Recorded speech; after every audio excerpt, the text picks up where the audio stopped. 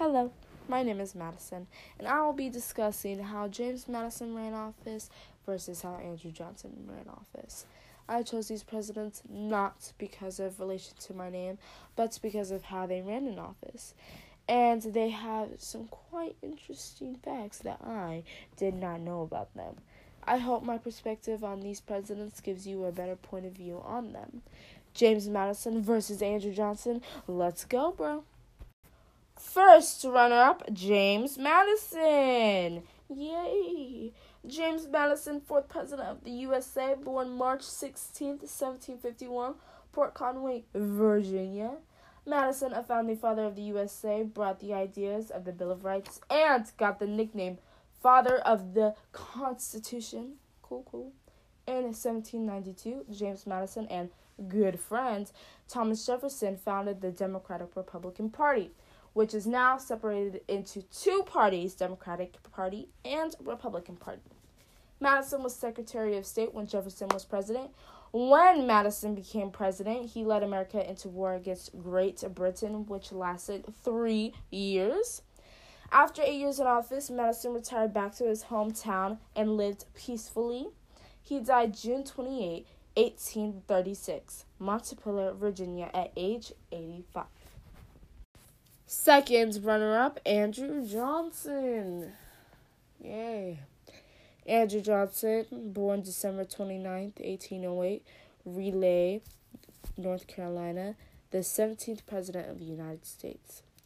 Johnson ran away from home at 18 and thought he could take on the political world. He thought wrong. Johnson was vice president for Abraham Lincoln, which is very surprising. After Lincoln was assassinated, he took over as president. Of course, he introduced the Reconstruction Program, which means he could fire anybody from Senate, Congress, and replace them with new people, like that. But this backfired on him. March 1867, the Tenure of Office Act over President's veto was passed. This means that no president in the United States of America can ever fire somebody without Senate approval. Andrew Johnson was impeached March 4th, 1869, went back home and lived out the rest of his life with his little rats. Died July 31st, 1875, at age 66. In the end, James Madison was a smart boy and an inspiring president. Andrew Johnson was just very unfortunate. I hope you guys learned from him not to get into something you know nothing about.